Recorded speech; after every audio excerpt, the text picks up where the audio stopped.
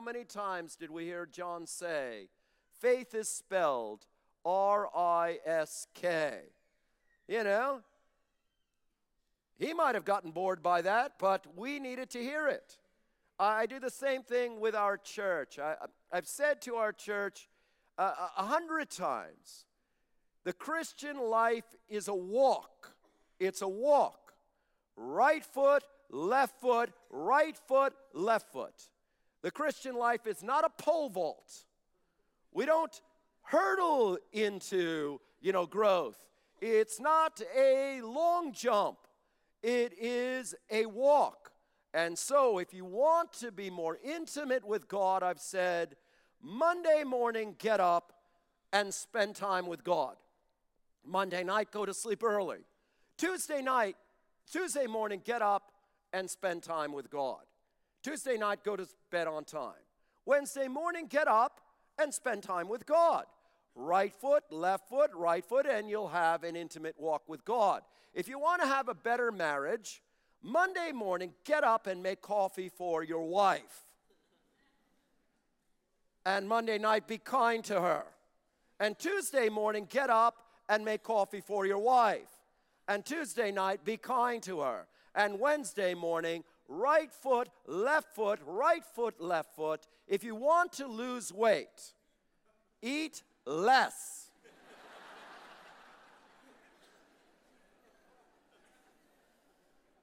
And do it repeatedly. And so our leaders are people who repeat themselves. And vision is essential for giving. I have found, and I think this is true in the UK, but I have found in the United States, and certainly for me, the world could be coming to an end next Thursday. But if we've had good attendance and the giving is good, I'm a happy pastor. If you ask pastors, how are things going, and the church is growing, attendance is up, giving is good, things are going very well, thank you. Doesn't matter what else is happening, things are going very well, thank you very much. Vision is essential to motivate people to give. We're asking people to give to the church. Why should we? Why should we? Because it's right to do? Because that's the Christian thing? Or no, we're creating a future. God is working through us for a preferred future for our city, for this group of people. What's the picture you're painting for a preferred future for single moms, or for kids, or for the poor, or for the next generation? People need to believe. Vision's crucial for unity. Vision is crucial for evaluating ministry. How do you know whether you're succeeding or not unless you have a clear picture of what you wish to be? John Wimber used to say that most churches play church the way men play fantasy basketball. I don't know if this translates quite, but in the U.S., men play fantasy basketball. No ball, no hoop. But time is running out. 3, 2, 1, Rich shoots. Perfect. Through the basket, Rich wins. How do we know? There's no ball, no hoop. And that's the way churches, do church. How did your evangelistic meeting go? Oh, it was wonderful, just wonderful. No one got saved, but we had a potluck after, and there was great pie, and we talked, and we had rich fellowship, and so we had a great evangelistic meeting. No ball, no hoop. No one got saved. The purpose of the outreach was, there's no evaluative grid. So there's lots of reasons why we need vision. Now, if you read Christian books on leadership, you'll be told about the importance of vision. You'll be inspired to dare great things for God, to attempt great things for God, to believe great things for God. You'll be told story after story of people who overcame tremendous obstacles in order to achieve something. Billy Graham was told by one of his professors, there is certainly one thing you'll never be, and that is a preacher. Great discernment. President Franklin Roosevelt overcame polio, and Demosthenes, the Greek orator, overcame stuttering. All of these great stories of overcoming obstacles. But here's what I want to say, and we're going to turn to our phones in just a second. With all of the great reasons why we must have a vision, John Mumford stole my thunder last night when he said that before we have a vision for God, we must have a vision of God. And that's what I want to talk about this morning. We must have a vision of God. Vision begins with a vision of God. Visionary leadership doesn't start off with, what could we accomplish? Or what could I accomplish? What could happen in our community? Visionary leadership starts off with a vision of God. The title of my talk is The Vision of a Christian Leader, the Vision of God. Let's just invite God's presence. Lord, I do pray that you'd fill me with the Spirit. And I do pray, God, that your word would have power and that we would see you more clearly. Lord, would you reveal yourself to us in a fresh way again? Help us to get in touch with the living God. And we pray, Lord, that you lift our eyes, lift our chins up, Lord. For those who are downcast, lift us up. Help us to see you in Jesus' name. Amen. I'm going to be reading from Isaiah chapter 6. In the year that King Uzziah died, I saw the Lord seated on a throne, high and exalted, and the train of his robe filled the temple. Above him were seraphs, each with 6 wings. With 2 wings they covered their faces, with 2 they covered their feet, and with 2 they were flying. And they were calling to one another, Holy, holy, holy is the Lord Almighty. The whole earth is full of his glory. At the sound of their voices, the doorposts and the thresholds shook, and the temple was filled with smoke.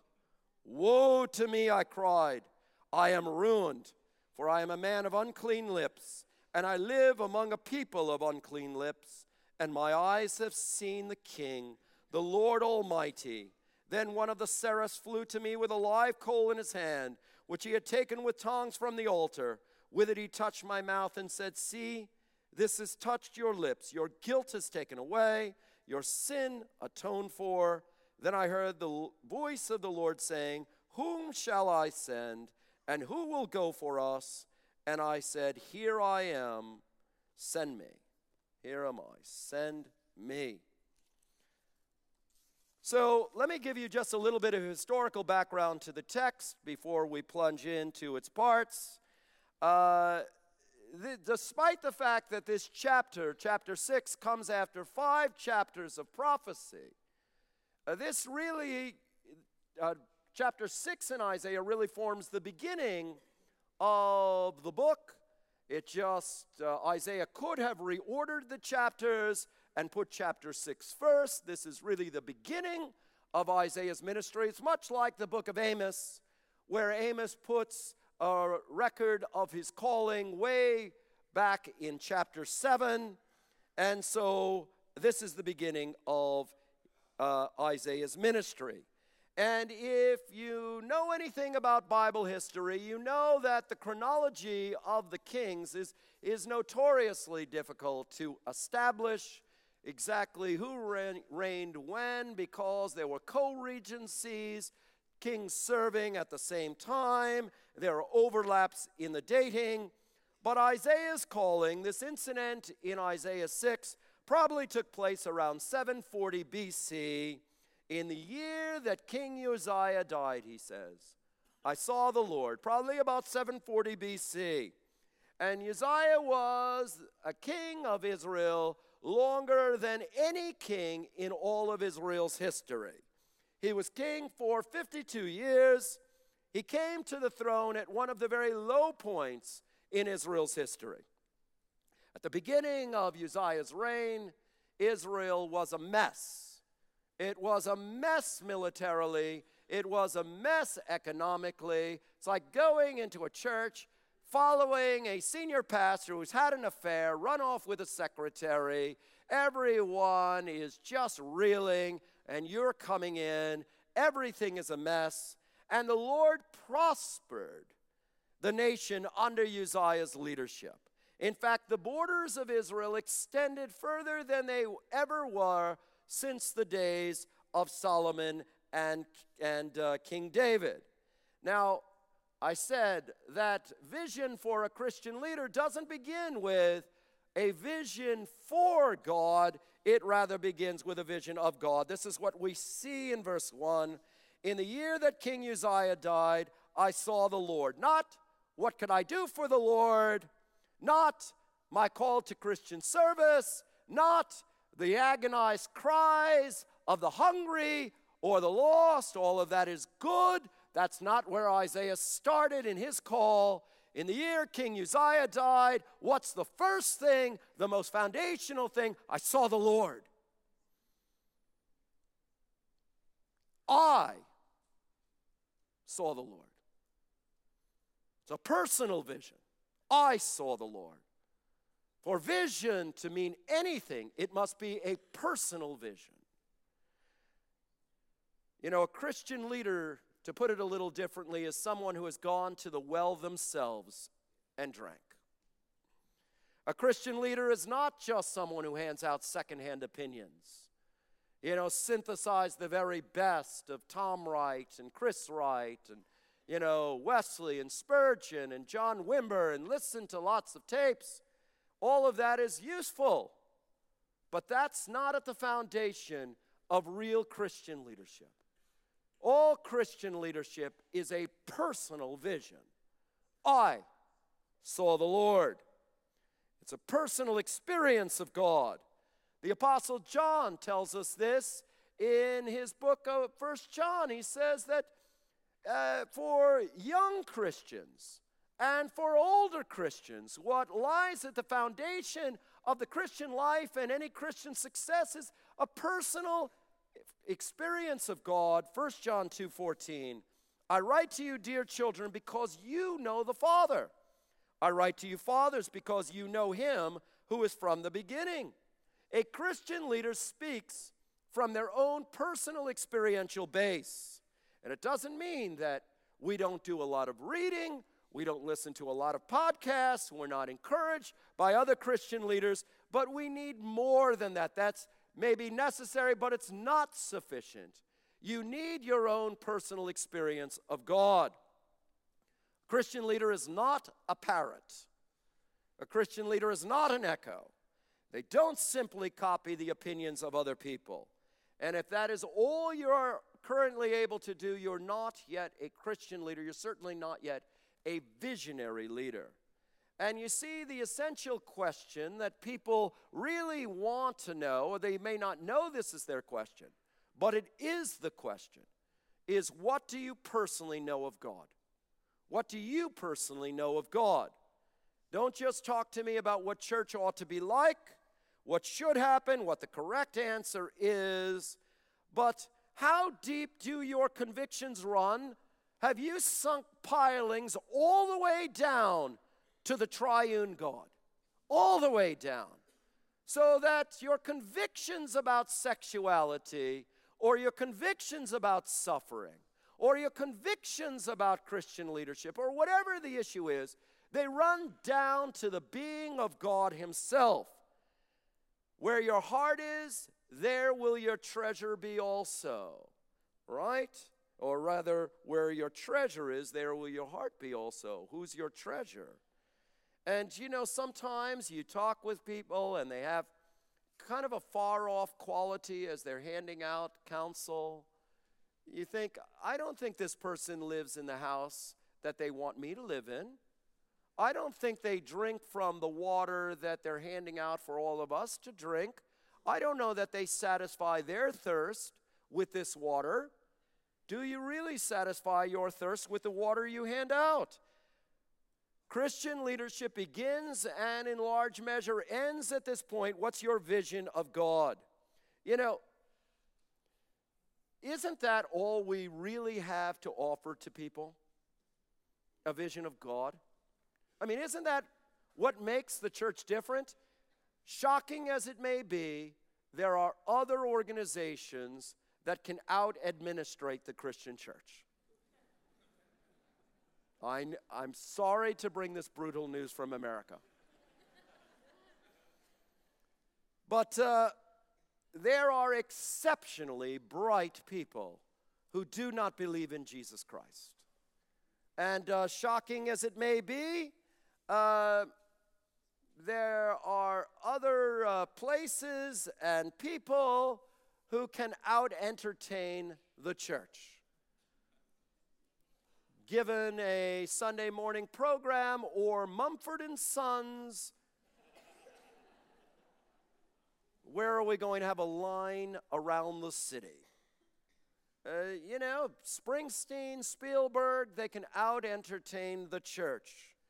So what unique thing do we offer as Christians? The reason why people are drawn is because they're looking for God. Really, that's the reason people are drawn. They're looking for God. What is God saying to us in this situation? I need a word from God. So let's look back at verse 1. In the year that King Uzziah died, I saw the Lord. Now, what is significant about when the vision came? It was in the year King Uzziah died. What occurred during the reign of Uzziah, the length of his reign, is this unparalleled period of Judean prosperity and peace. It was like England in the age of Victoria. And there was tremendous blessing on Judah during this time.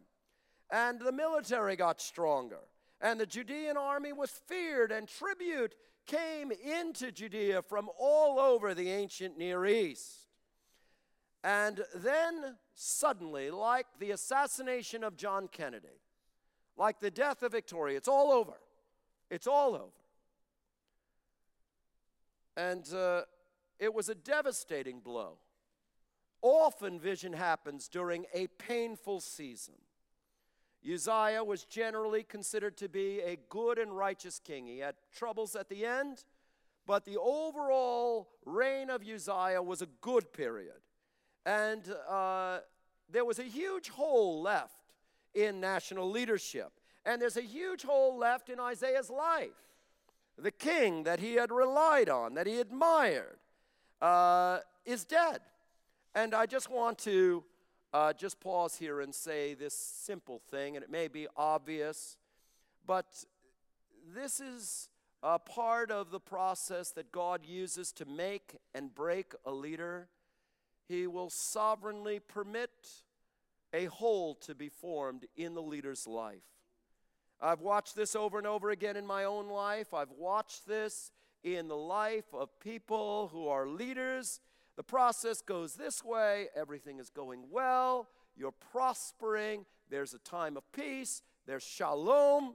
Everything is going fine. And then suddenly something happens unexpectedly that creates a hole, that creates a vacuum. Something upon which you trusted is gone. One of the props is pulled away. A mentor leaves.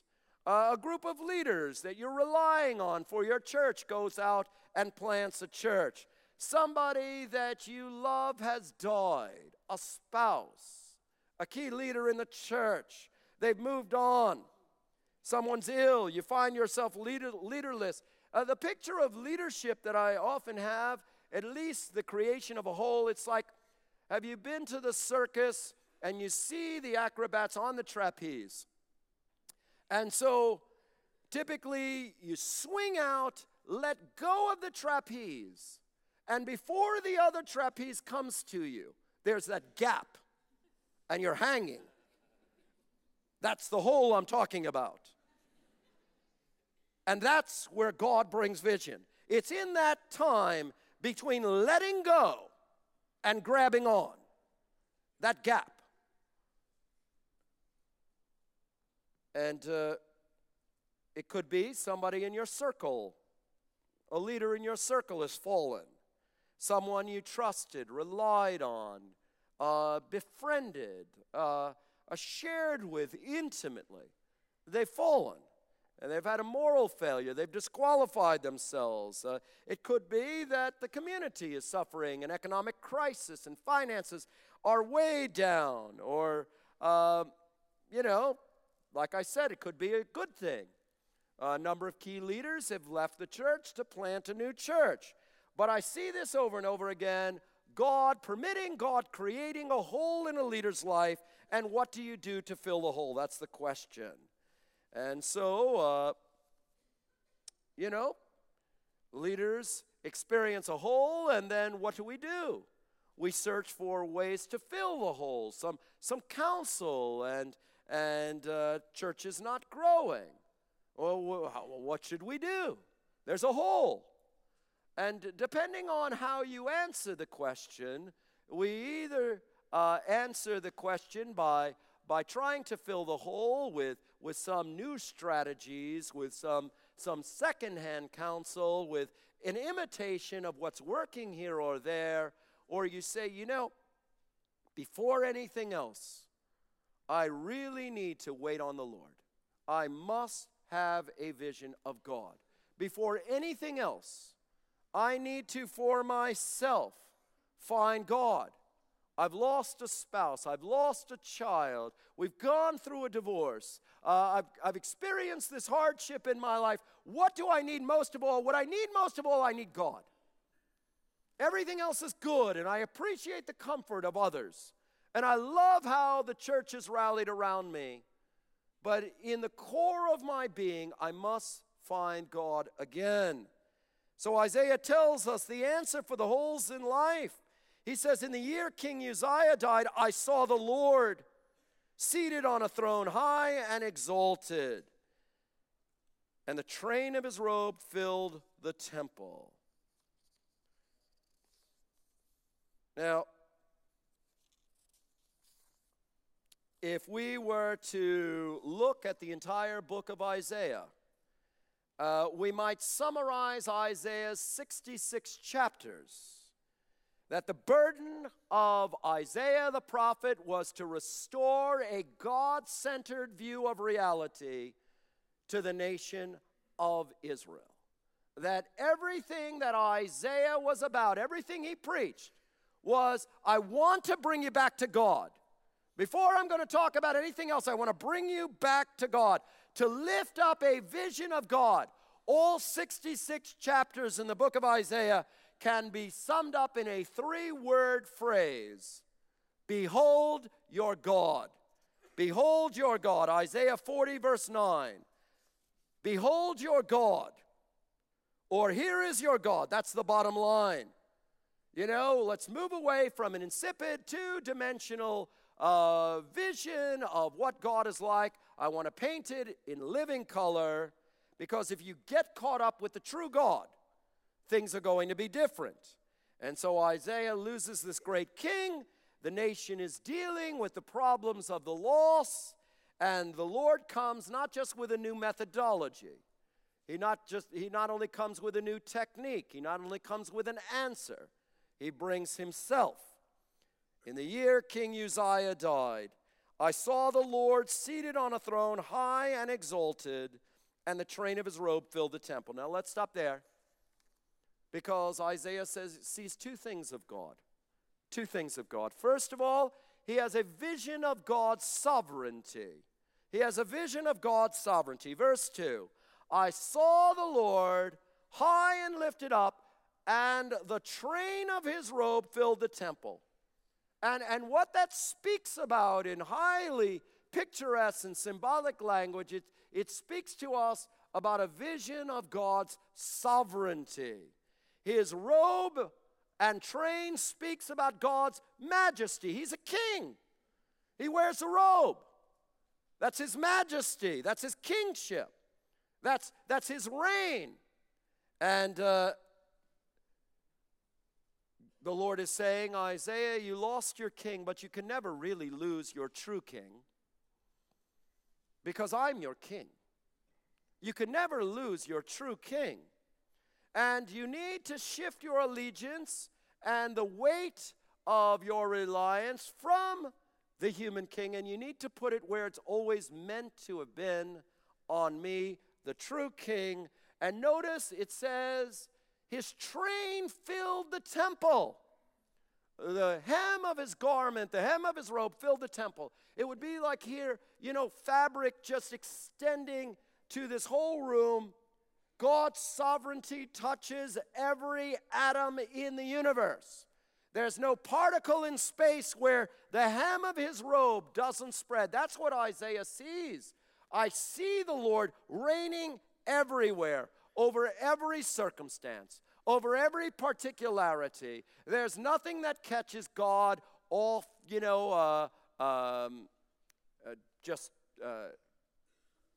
without his prior knowledge. He's in control. He's king over all. And this inaugural vision of his reign, these themes carry through in the book of Isaiah. So if you get to Isaiah 52, and we want to hear what is Isaiah's gospel. Here's Isaiah's gospel in Isaiah 52, verse 7. How beautiful on the mountains are the feet of those who bring good news, who proclaim peace, who bring good tidings, who proclaim salvation. What is the good news? What does the message sound like? Who say to Zion, your God reigns. Oh, that's good news. Oh, that's good news. David Cameron doesn't reign. Your God reigns. The Queen doesn't reign. Your God reigns. Obama doesn't reign. Your God reigns. The church, wherever it is, with all of its opinions, that doesn't reign. Your board doesn't reign. Your 3-year-old doesn't really reign, even though she's might believe she does. Your God reigns, and that's great news, especially when something hard happens in our lives, right? When something really tragic happens. Well, what do we need to hear and believe deeply? What's the good news? The good news is that God is in control of this too. He reigns here also. I may not understand the whys and wherefores and unanswered prayers. I may not get that until I see the Lord in glory. But it's more than a senseless accident, and it's more than a sinful person, and it's more than just a quirk of genetics or some cancer that grew. It's more than that. It's more than an attack and meanness and misrepresentation. All of that has to be factored in. But I need to believe that God is at work in all of this, that God is in control, that God is sovereign here, and that God will use this for my good and for his glory. And I need to believe that pain and suffering never have the last word. Because of the resurrection, the last word is never suffering, and it's never sin, and it's never death. Because of the resurrection, the last word is always triumph. It's always victory. And if you were African American, you'd be out of your seats yelling, amen, amen. And if you're English, you go, resurrection.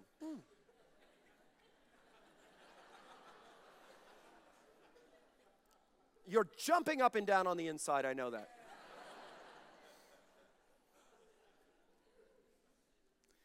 Years ago, I read a biography of Jonathan Edwards, who was used greatly of the Lord to bring a great awakening to the United States, much like Wesley and Whitefield here in the UK.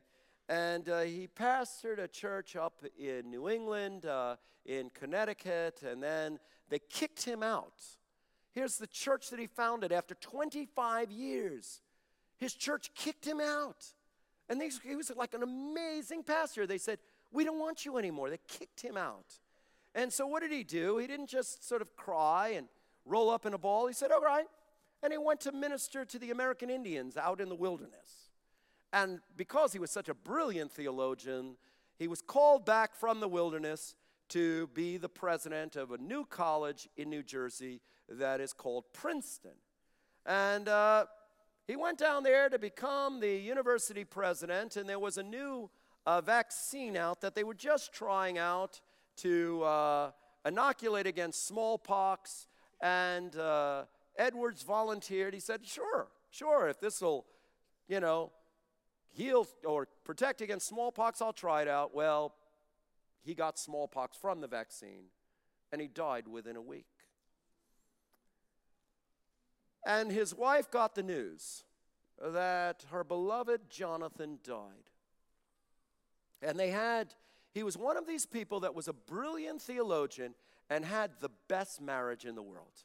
I mean, he combined the best of all worlds. He's a real hero of mine. He loved the move of the Spirit.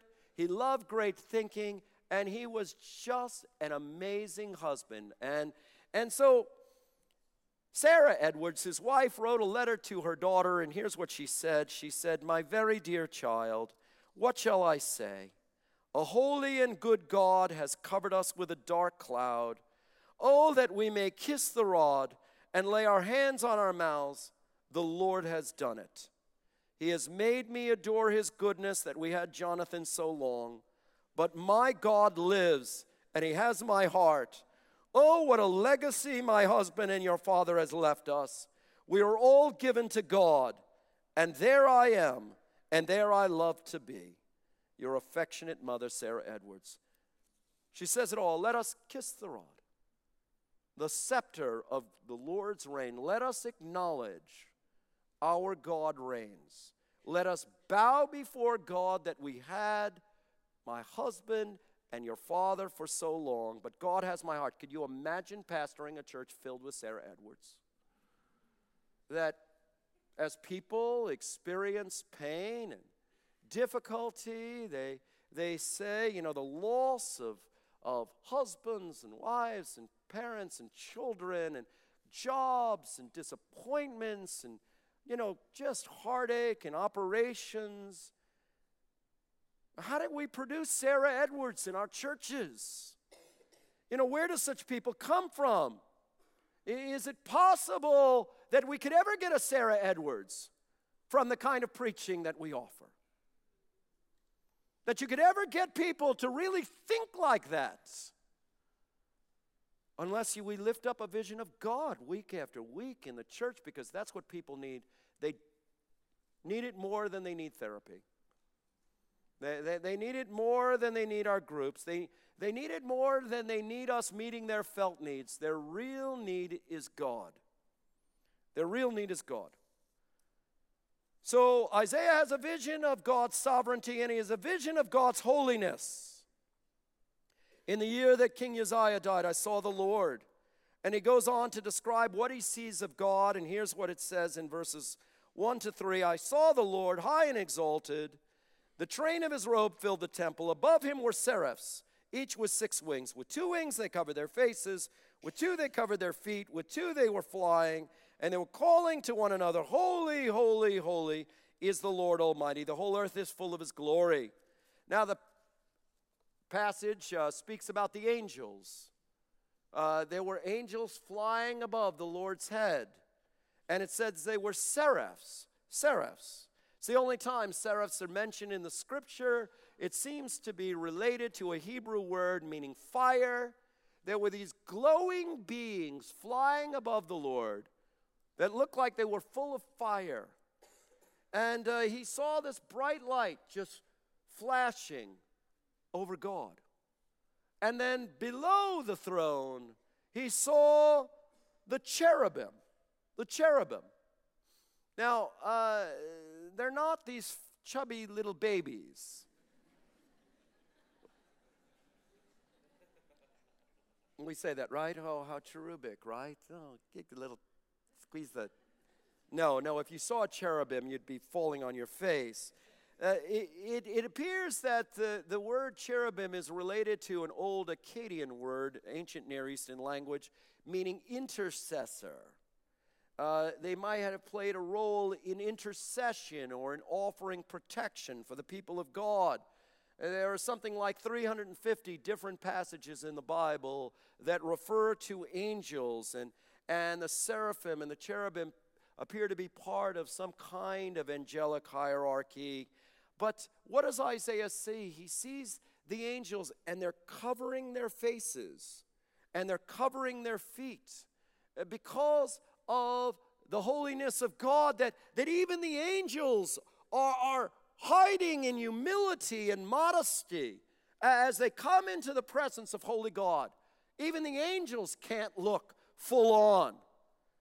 A Christian leader is somebody who has a vision of God's holiness.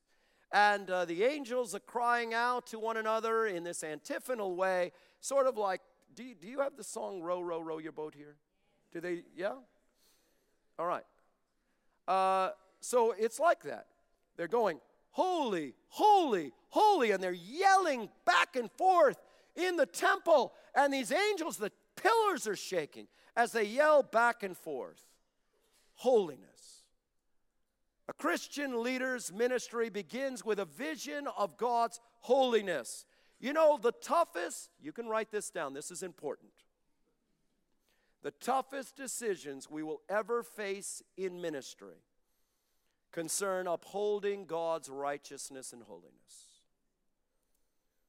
These are the hardest decisions. It is not hard to uphold God's love, to be a kind person, to come alongside people, to comfort, to support.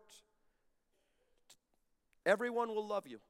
Everyone will cheer for you. Everyone will pat you on the back and say, thank you so much. You were there for me. It is not difficult for us as Christians to uphold the love of God.